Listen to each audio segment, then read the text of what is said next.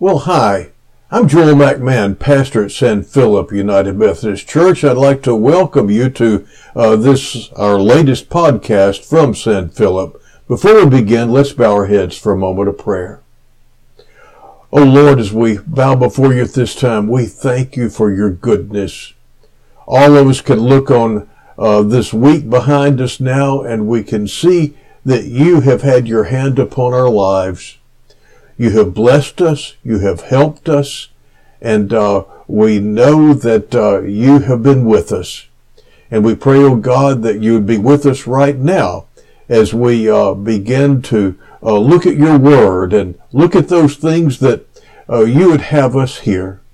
But before we do that, there's some that are listening at this time, some that are watching at this time, that are troubled. They're troubled because they're facing difficulties in life, challenges. They have loved ones who are going through tough times. They have needs. And we know that our God can supply all our needs. And so, Lord, I just lift up each one of these people, those who need healing, those who need financial help, those who need relational help, those who need emotional healing. I lift each one of them up to you, and I pray that as they reach out to you in faith, that you would touch them exactly at their point of need. In Jesus' name, amen. Well, our scripture reading today comes from the Gospel of John, the 6th chapter, the 47th through the 59th verses. Beginning with verse 47. Truly, truly, I say to you, he who believes has eternal life. I am the bread of life. Your fathers ate the manna in the wilderness, and they died. This is the bread which comes down out of heaven, so that one may eat of it and not die. I am the living bread that comes down out of heaven, so that one may eat of it and not die. I am the living bread that came down out of heaven. If anyone eats of this bread, he will live forever. And the bread also which I will give for the life of the world is my flesh. When the Jews began to argue with one another, they were saying, how can this man give his flesh to eat to us? So Jesus said to them, truly, truly, I say to you, unless you eat the flesh of the Son of Man and drink his blood, you have no life in yourselves. He who eats my flesh and drinks my blood has eternal life, and I will raise him up on the last day.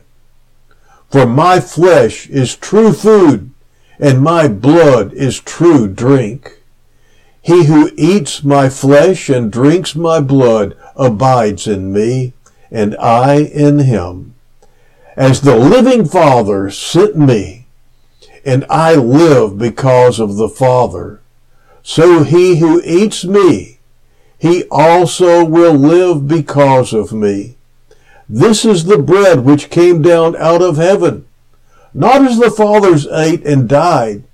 He who eats this bread will live forever. These things he said in the synagogue as he taught in Capernaum. May God add his blessing to the reading of his word at this time. In Jane Smiley's novel, Horse Heaven, Buddy Crawford, a horse trainer, has a born-again experience, but things don't go according to plan, and this is his prayer, or the account of his prayer. One night, when he was praying his usual prayer, he suddenly got up from his knees and sat down on the bed. He looked out the window, up toward the full moon, in whose region he imagined Jesus to be, and he said, okay, here's the deal. I thought I was saved. That was what was advertised. I would accept you as my personal Savior, and there we were. And you know, I felt it too. I felt saved and everything. I was happy. But I find out all the time that I've got to keep getting saved. Am I saved? Am I not saved? What do I do now? Did I do the wrong thing? Should I be remorseful or just go on and try to do better? Are you talking to me? Are you not talking to me? Am I good? Am I a sinner? Still a sinner? You know what? I'm tired, and I'm only 58 years old. My father's 86, and he's still alive, and his father died at 93. That's 30 years of this. I'm exhausted at the thought. I can't do it. And he did something only a loser would do. He burst into tears.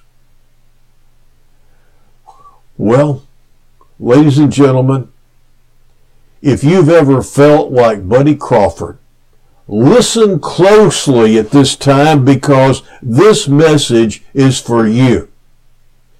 Now, how many of you have ever looked adoringly at a child and said something like, "You're so sweet, I could just eat you all up"? And then, after saying that, how many of you then discovered that all of a sudden that child was scared half to death? That's kind of what's happening in this passage. You see, you spoke metaphorically to the child, and that little child took what you said very literally, and it scared the bejabbers out of him. Now, Jesus is speaking to adults here, and he is drawing on this metaphor of eating his body and drinking his blood, and they don't even try to understand. He makes it clear what he meant in this passage if you're really willing to listen and to try to understand. Let me talk to you about something else for just a minute. I like to cook. I like to eat, and I like to cook. And so I've started watching a video series by Jacques Pepin, who's a tremendous French chef. And I just love these simple meals that he shows you how to prepare very quickly. And so the other day I was watching, and he took a pork tenderloin, a small pork tenderloin, he cut it into fourths, kind of mashed it down a bit, and then he grilled it on the stovetop, and then he chopped up some onions and threw in there with it, and then he took two of these pieces of tenderloin that he called steak at that point. He took them out, and here's the weird thing, the first weird thing. After he sauteed the onions for a while, then he poured V8 juice in there. And I thought, what? Who cooks with V8 juice? And I just couldn't understand this. I thought that's just wrong. But then he went on, and after he deglazed the pan and cooked this down a bit, he poured that on top of these tenderloin steaks, he was calling them. And then he put a little more oil in the pan, and he threw some he threw some mushrooms in the pan, and then he threw some corn in the pan, and he sauteed the corn and the mushrooms together. I'd never heard of having mushrooms and corn together. Threw a little chives in there, tossed it around, and then he put that on either side as a garnish and as a side for these tenderloins. Well, I'm always willing to try something once, but I had my misgivings about this. But we happened to have some pork chops, thick pork chops left over. They're about the same size as these, quote, steaks he did. So I did the same thing with them for our lunch the other day. And they were fantastic. I mean, I never knew corn and mushrooms I never knew that the blend of V8 juice and onion on this stuff would be so good. I nearly missed out on something wonderful. I'm so glad I tried it. Now, you see, my preconceptions about V8 juice and cooking were misconceptions. My preconceptions about what ingredients can go together nearly kept me from experiencing a really enjoyable culinary experience. Now, on a much more significant level, we see in the gospel account how people's preconceptions about the Messiah can keep them from fully experiencing a relationship with Jesus. John's gospel account in particular records how even those who are closest to Jesus often let their preconceived ideas get in the way of a fresh encounter with the Word of God who became flesh and dwelt among us. During our Jesus Unfiltered series, we're looking at the fact that many of us take our preconceptions about the Bible and about Jesus, and we miss out on what we really need to hear. Now, this morning we have come to what may very well be the hardest of all these sayings. In fact, after Jesus spoke these words, the people who heard them responded like this. When many of his disciples heard it, they said, "This is a hard saying. Who can listen to it?" And it goes on and it tells us that many of the disciples just went home. They quit following him after that. So exactly what had Jesus said to elicit such a response? Go ahead and open your Bibles to John 6, since we're going to be looking at a lot of this chapter in order to be able to understand what Jesus meant when he spoke the words that we find in verse 53. So Jesus said to them, "Truly, truly, I say to you, unless you eat the flesh of the Son of Man and drink his blood, you have no life in you." Before we address what Jesus means by these words, I want to take a moment to explain what he did not mean, because I think that is equally important for us today, because this is where some of the filters come in. There are some that believe that Jesus was speaking here about the Lord's Supper, and they use these words to support the doctrine known as transubstantiation. According to that doctrine, the bread and wine used in the observance of the Lord's Supper literally becomes the body and blood of Jesus, so that those who take those elements literally eat the body and drink the blood of Jesus. Now, there's several reasons why it's clear Jesus is not referring to what we call the Lord's Supper or communion here. Although the Jews observed the Passover, the new meaning that Jesus gave to that meal the night before he died was not yet in place. Jesus is speaking here primarily to unbelievers who, as we will see this at this time, he is calling to become his disciples by believing in him. The Lord's Supper, as Paul explains clearly in 1 Corinthians 11, is only for those who are already Jesus' disciples.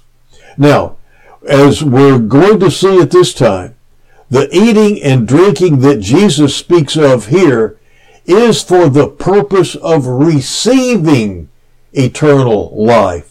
The Lord's Supper is for those who have already received eternal life. The Lord's Supper does not produce the results that Jesus speaks of here. If Jesus' words here speak of the Lord's Supper, then he would be teaching that participating in a ritual, the Lord's Supper, results in salvation and eternal life. That would contradict the clear teaching of the rest of Scripture that salvation is through faith in Jesus alone. And it would also, as we will see, contradict Jesus' own words right here in John 6. As one commentator put it very well, John 6 is not about the Lord's Supper. Rather, the Lord's Supper is about what is described in John 6. It's always important to consider the context in order to understand what Jesus meant by any words that he says, and especially these words right now. So let me explain the overall context before we look at some specific passages here in John 6 that will help us to understand what Jesus meant. The Jewish feast of the Passover was coming soon, and Jesus had great crowds following him because he'd seen miracles, or they had seen the miracles that he was doing. So Jesus went up on a mountain along the shore of Galilee, and he began to teach. And after he was done teaching, he took 5 loaves of bread and 2 fish, and he fed the entire crowd. The people were so impressed that they were ready to come and make him king, because that was their preconceived idea of what the Messiah should be. But Jesus, knowing what they intended to do, and knowing that he was not the kind of Messiah the Father had said, that this wasn't the kind of Messiah the Father sent him to be, retreated to be by himself. And so, after Jesus walked across the Sea of Galilee to Capernaum, that night, the crowds followed Jesus to the synagogue, where Jesus began to teach. After Jesus claims that he is the bread of life, the people want to see Jesus do some miracles to prove that he is who he claims to be, and they recount how God had miraculously prepared manna and given it to their ancestors provided it for their ancestors in the wilderness. When Jesus tells them that he is the bread of life who has come to give life to the world, the Jews grumbled. In general, the crowds were looking for a Messiah who would conform to their idea of who they wanted him to be. Some were merely looking for a Messiah who was going to do miracles that would satisfy their desires. Now, Jesus addressed those people in verse 26 when he called them out for following him, not because of the signs he did that identified him as the Son of God who was worthy of their allegiance, but because of what they could get from him. Some were looking for a political Messiah who would come and free them from the oppressive rule of the Romans and usher in a time of prosperity for the Jews. Some viewed the Messiah as simply someone who could just be added into their present life without the need to make any kind of significant changes to their own lives. But with these words, Jesus completely destroyed all those preconceptions about the Messiah and called them to a radically different way of life. You see, they wanted Jesus to give them bread. He wanted to give them himself. They wanted blessings. He wanted them to be free to live a whole new way. They wanted Jesus to be a nice part of their lives. He wanted to be their life. With these words, Jesus called the crowds, and he calls us to abandon our preconceptions, our filters, to give up Christianity on our own terms, and to embrace the person of Jesus so that he can save us from those blinding preconceptions that prevent us from experiencing true fellowship with him. He's calling the crowds, and he's calling us right now, not to settle for a shadow of who he is, but to embrace the radical nature of who he really is and what he has done for us, and the radically transformed life that accompanies that embrace.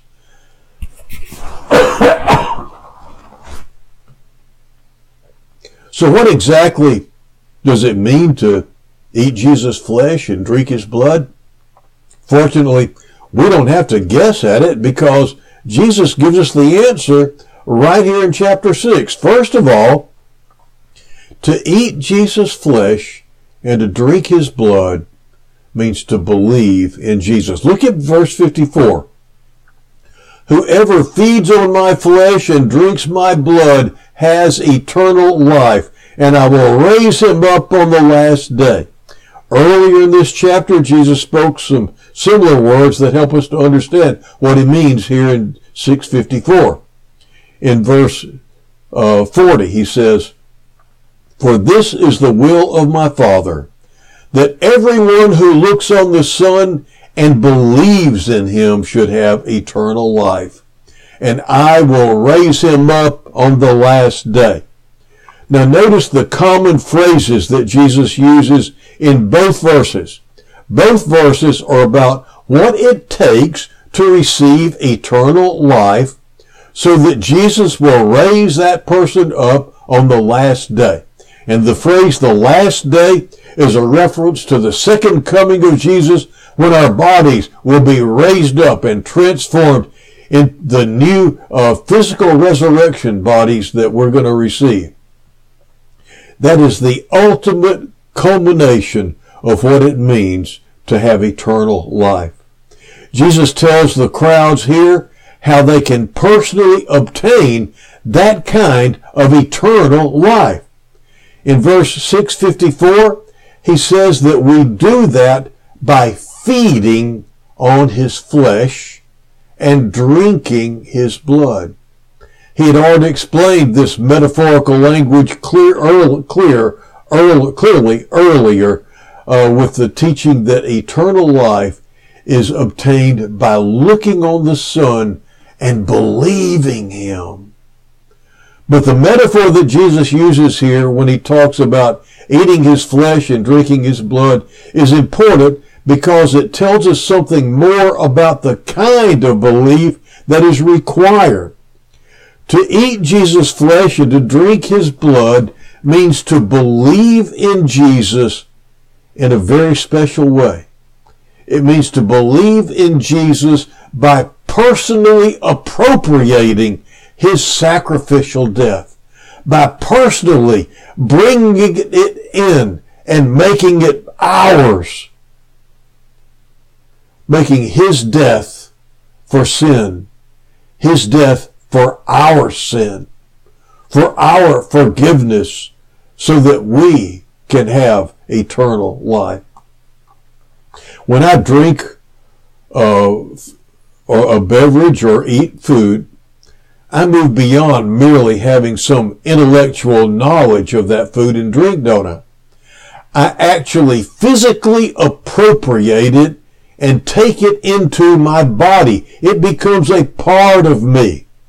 By using the flesh and blood metaphor, Jesus was making the point that the kind of belief that he talked about earlier in verse 40 implied, it involved much more than simple intellectual consent to a bunch of facts. It meant actually relying upon and trusting in his death on the cross alone as the only hope for us for eternal life. And the only way that we can personally receive it is by personally appropriating it and personally receiving it. Here's an example of what this means. Back in the 1800s, a French tightrope walker named Blondin came to America, and he walked across Niagara Falls. And then he did it blindfolded. And then he pushed a wheelbarrow back and forth again. And the promoter who had arranged this event for a huge amount of money had told Blondin when he invited him that he really didn't think he could do it. And so after he had pushed the wheelbarrow across and back again, he spoke to the promoter who was standing nearby, and he asked, "Now, do you believe I can do it?" And the promoter said, "Yes, I've actually watched you do some marvelous things today." Then Blondin said, "Now, do you believe I can push a man across the falls in this wheelbarrow?" And the promoter said, "Of course you can." Then Blondin said, "Okay, get in." Now you see, whenever and if he would get in the wheelbarrow, that would be demonstrating his faith. Personally appropriating what Jesus did on the cross for you is like that. You can't save yourself, but you can believe that Jesus can, and you can receive the salvation he is offering you. It's an act of trusting, believing faith. It's just like getting in that wheelbarrow. You have to put it all in his hands and trust and believe that it's going to happen as you relinquish even control of it into his hands. What Jesus is saying to those Jews and to us is that the only way a person can come to God is by personally accepting and appropriating deeply Jesus' sacrificial death on the cross, believing, having true, trusting faith that he really did that for you. Now that was a tremendous stumbling block to those Jews because the idea of a dead, blood-spattered Messiah went against everything they thought they knew about the Messiah. And frankly, in many ways, that idea is no less offensive in our culture today to many people. But as the writer of Hebrews reminds us, this is the only way our sins could be forgiven. In Hebrews 9:22 it says, "Indeed, under the law, almost everything is purified with blood, and without the shedding of blood, there is no forgiveness of sins." Before we leave this point, let's go back to verse 53 one more time. "Truly, truly, I say to you, unless you eat the flesh of the Son of Man and drink his blood, you have no life in you." Now, the form of the verbs eat and drink in this verse indicate that this is a single, decisive, past action. In other words, in order to receive the life Jesus is speaking of here, there's a need to make a decision to believe in Jesus the way we have been discussing, by personally appropriating his sacrificial death. This is not a decision that keeps needing to be made over and over again, although we'll see in just a moment that decision does impact our lives every day. Now, to eat Jesus' flesh and to drink his blood means to, yes, believe in Jesus, and it means to believe in Jesus and in faith personally appropriate his sacrificial death. But it means to do that by continually partaking of his life. Now, this is the part that the Buddy Crawfords that are listening need to note. Although it may not be quite as apparent in our English translations, there is a change in verb tenses between verses 53 and 54. We saw in verse 53, Jesus spoke of a one-time decision to eat Jesus' flesh and drink his blood. Now, look in verse 54. "Whoever feeds on my flesh and drinks my blood has eternal life, and I will raise him up on the last day." Now here, Jesus is using present tense verbs which indicate continuing action.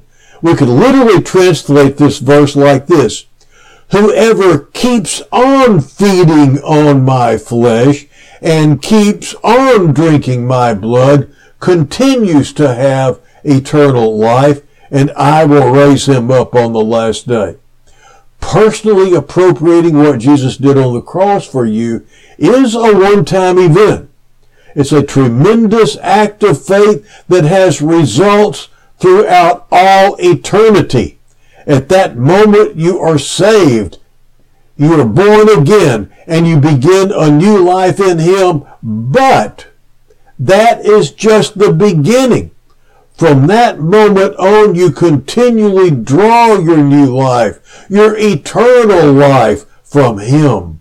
Your eternal life has truly begun, but now you move on, living your life in Him and by Him.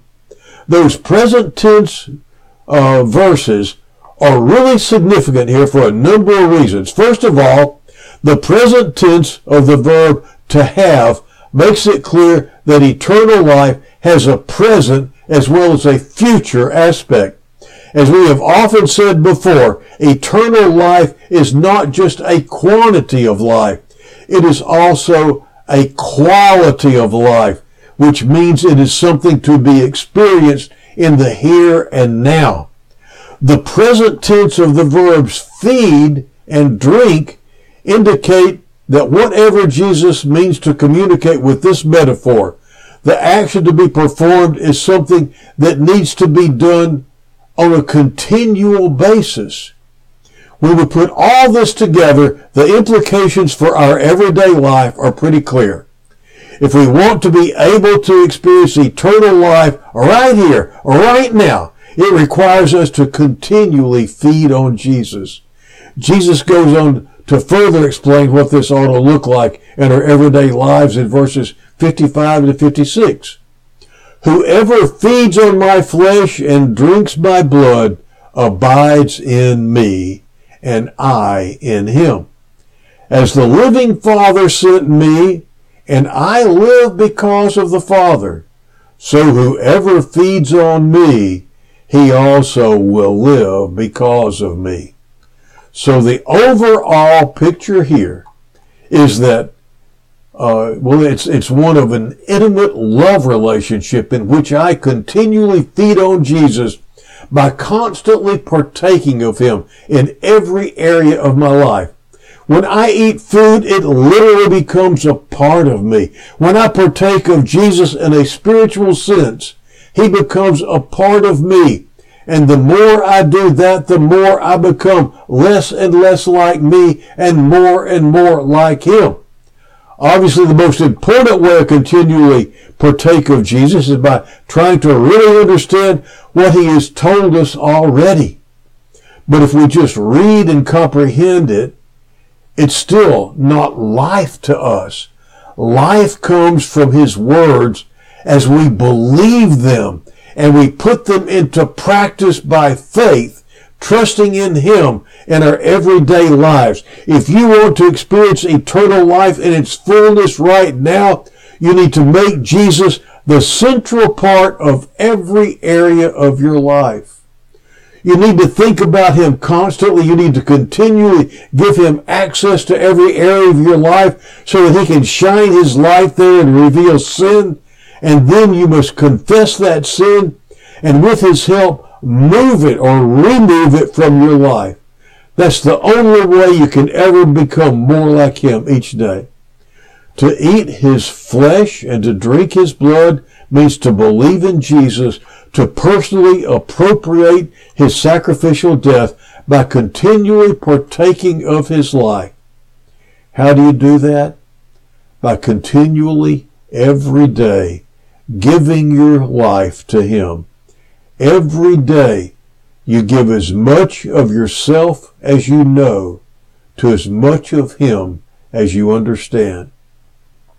As you do that, worshiping Him with your whole being, trusting in Him to have the best life for you to live, He will continually give Himself to you. And you will know His presence. You'll know His power. You'll know His comfort. You'll know His joy. You'll know His peace. And as that happens, you will be feeding on Him, and He will be sustaining and empowering you. Now, my preconceptions about cooking with V8 juice nearly kept me from enjoying some really good food. But even if I had never tried it, my life wouldn't have been harmed irreparably, would it? But if our preconceptions about Jesus keep us from believing in Him, from personally appropriating his sacrificial death, and from continually protecting or partaking of his life, we will experience both current and long-term very negative consequences. So let's make sure we heed his words and feed on his flesh and drink his blood. In the name of the Father, and of the Son, and the Holy Spirit. Amen. Now, some of you, as you were hearing this, you realized, I have never really personally appropriated what Jesus did for me on the cross. I've given mental assent, but I keep on trying to do myself, and I keep feeling unforgiven. Well, you have to just do like Blondine invited that guy to do. You need to just trust in Jesus so much that you're willing to trust in him alone for your salvation. It's just like standing in a chair talking about it instead of just sitting in the chair and showing that you trust the chair. And so I encourage you right now to just accept the fact that there was a place on Jesus' cross just for your sins. He knew you were going to mess up, and he's already gone to the cross and paid for them for you. And I want to invite you to pray with me right now and receive that forgiveness. Let's pray right now. Lord Jesus, as I bow before you at this time, I want that salvation that you offer. And I understand now I can't earn it. I can't deserve it on my own, but you've already made it ready for me. Forgive me for not having received it before. Help me, O Lord, to just open my heart now and in faith take a scary step and just say, Lord, I receive what you did on the cross as a full and sufficient sacrifice for all of my sins. And I receive that forgiveness now, and I thank you for it, Lord. Thank you, Lord, for making a way when I couldn't make a way. I receive it now. I trust you. And Lord, I trust you so much. I want to give my life for you. I don't want to continue following the world. I want to follow you. And so I open my heart to you. I give my life to you. Come into my life, Lord. Fill me with your Holy Spirit. Guide me. Direct me. I receive the new life that you give me right now in Jesus' name. And Father, I pray for those people that just prayed this prayer right now, that you would pour your Holy Spirit upon them as you said you would. In Jesus' name I pray. Amen. Well, it's been so good being with you today, and I'll see you again next week.